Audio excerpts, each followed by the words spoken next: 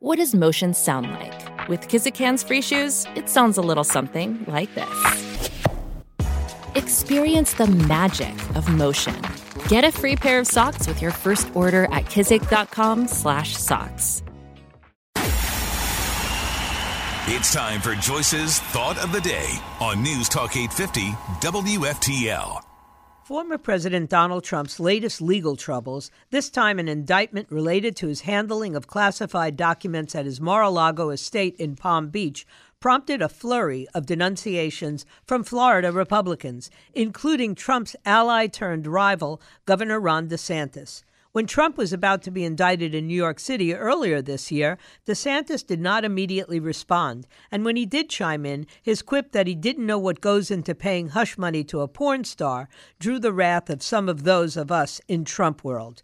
Of course, now DeSantis is a candidate running for president against Trump. And so just a few hours after Trump announced he was being charged, DeSantis said that the weaponization of federal law enforcement represents a mortal threat to a free society.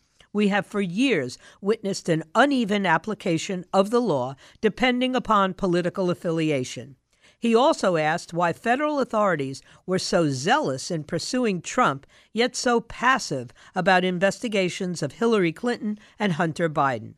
The irony here is that Team Trump and Team DeSantis have spent close to 2 weeks ripping into each other at every juncture on social media, on every conceivable topic, including right before Trump announced his indictment.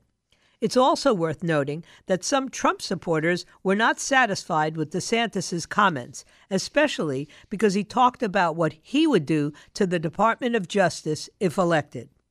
Other Florida Republicans, including Senators Marco Rubio and Rick Scott, were also highly critical of the indictment coming from federal authorities. Scott echoed the viewpoints of many other Republicans who questioned the timing and then took his rhetoric further by labeling Biden corrupt and despotic. Representative Byron Donalds said on social media that this mob-like justice system is turning Lady Justice on its head and is the most significant threat to our democracy. Stand with President Trump. Well, I do stand with President Trump, and it's not that I think he's above the law. It's that I believe we have suddenly become a despotic country where anybody in the ruling party gets to make decisions based on their political beliefs. Ideology run rampant is a very dangerous thing, and I never thought I would see the day where my country became subjected to the whims of one political party over another.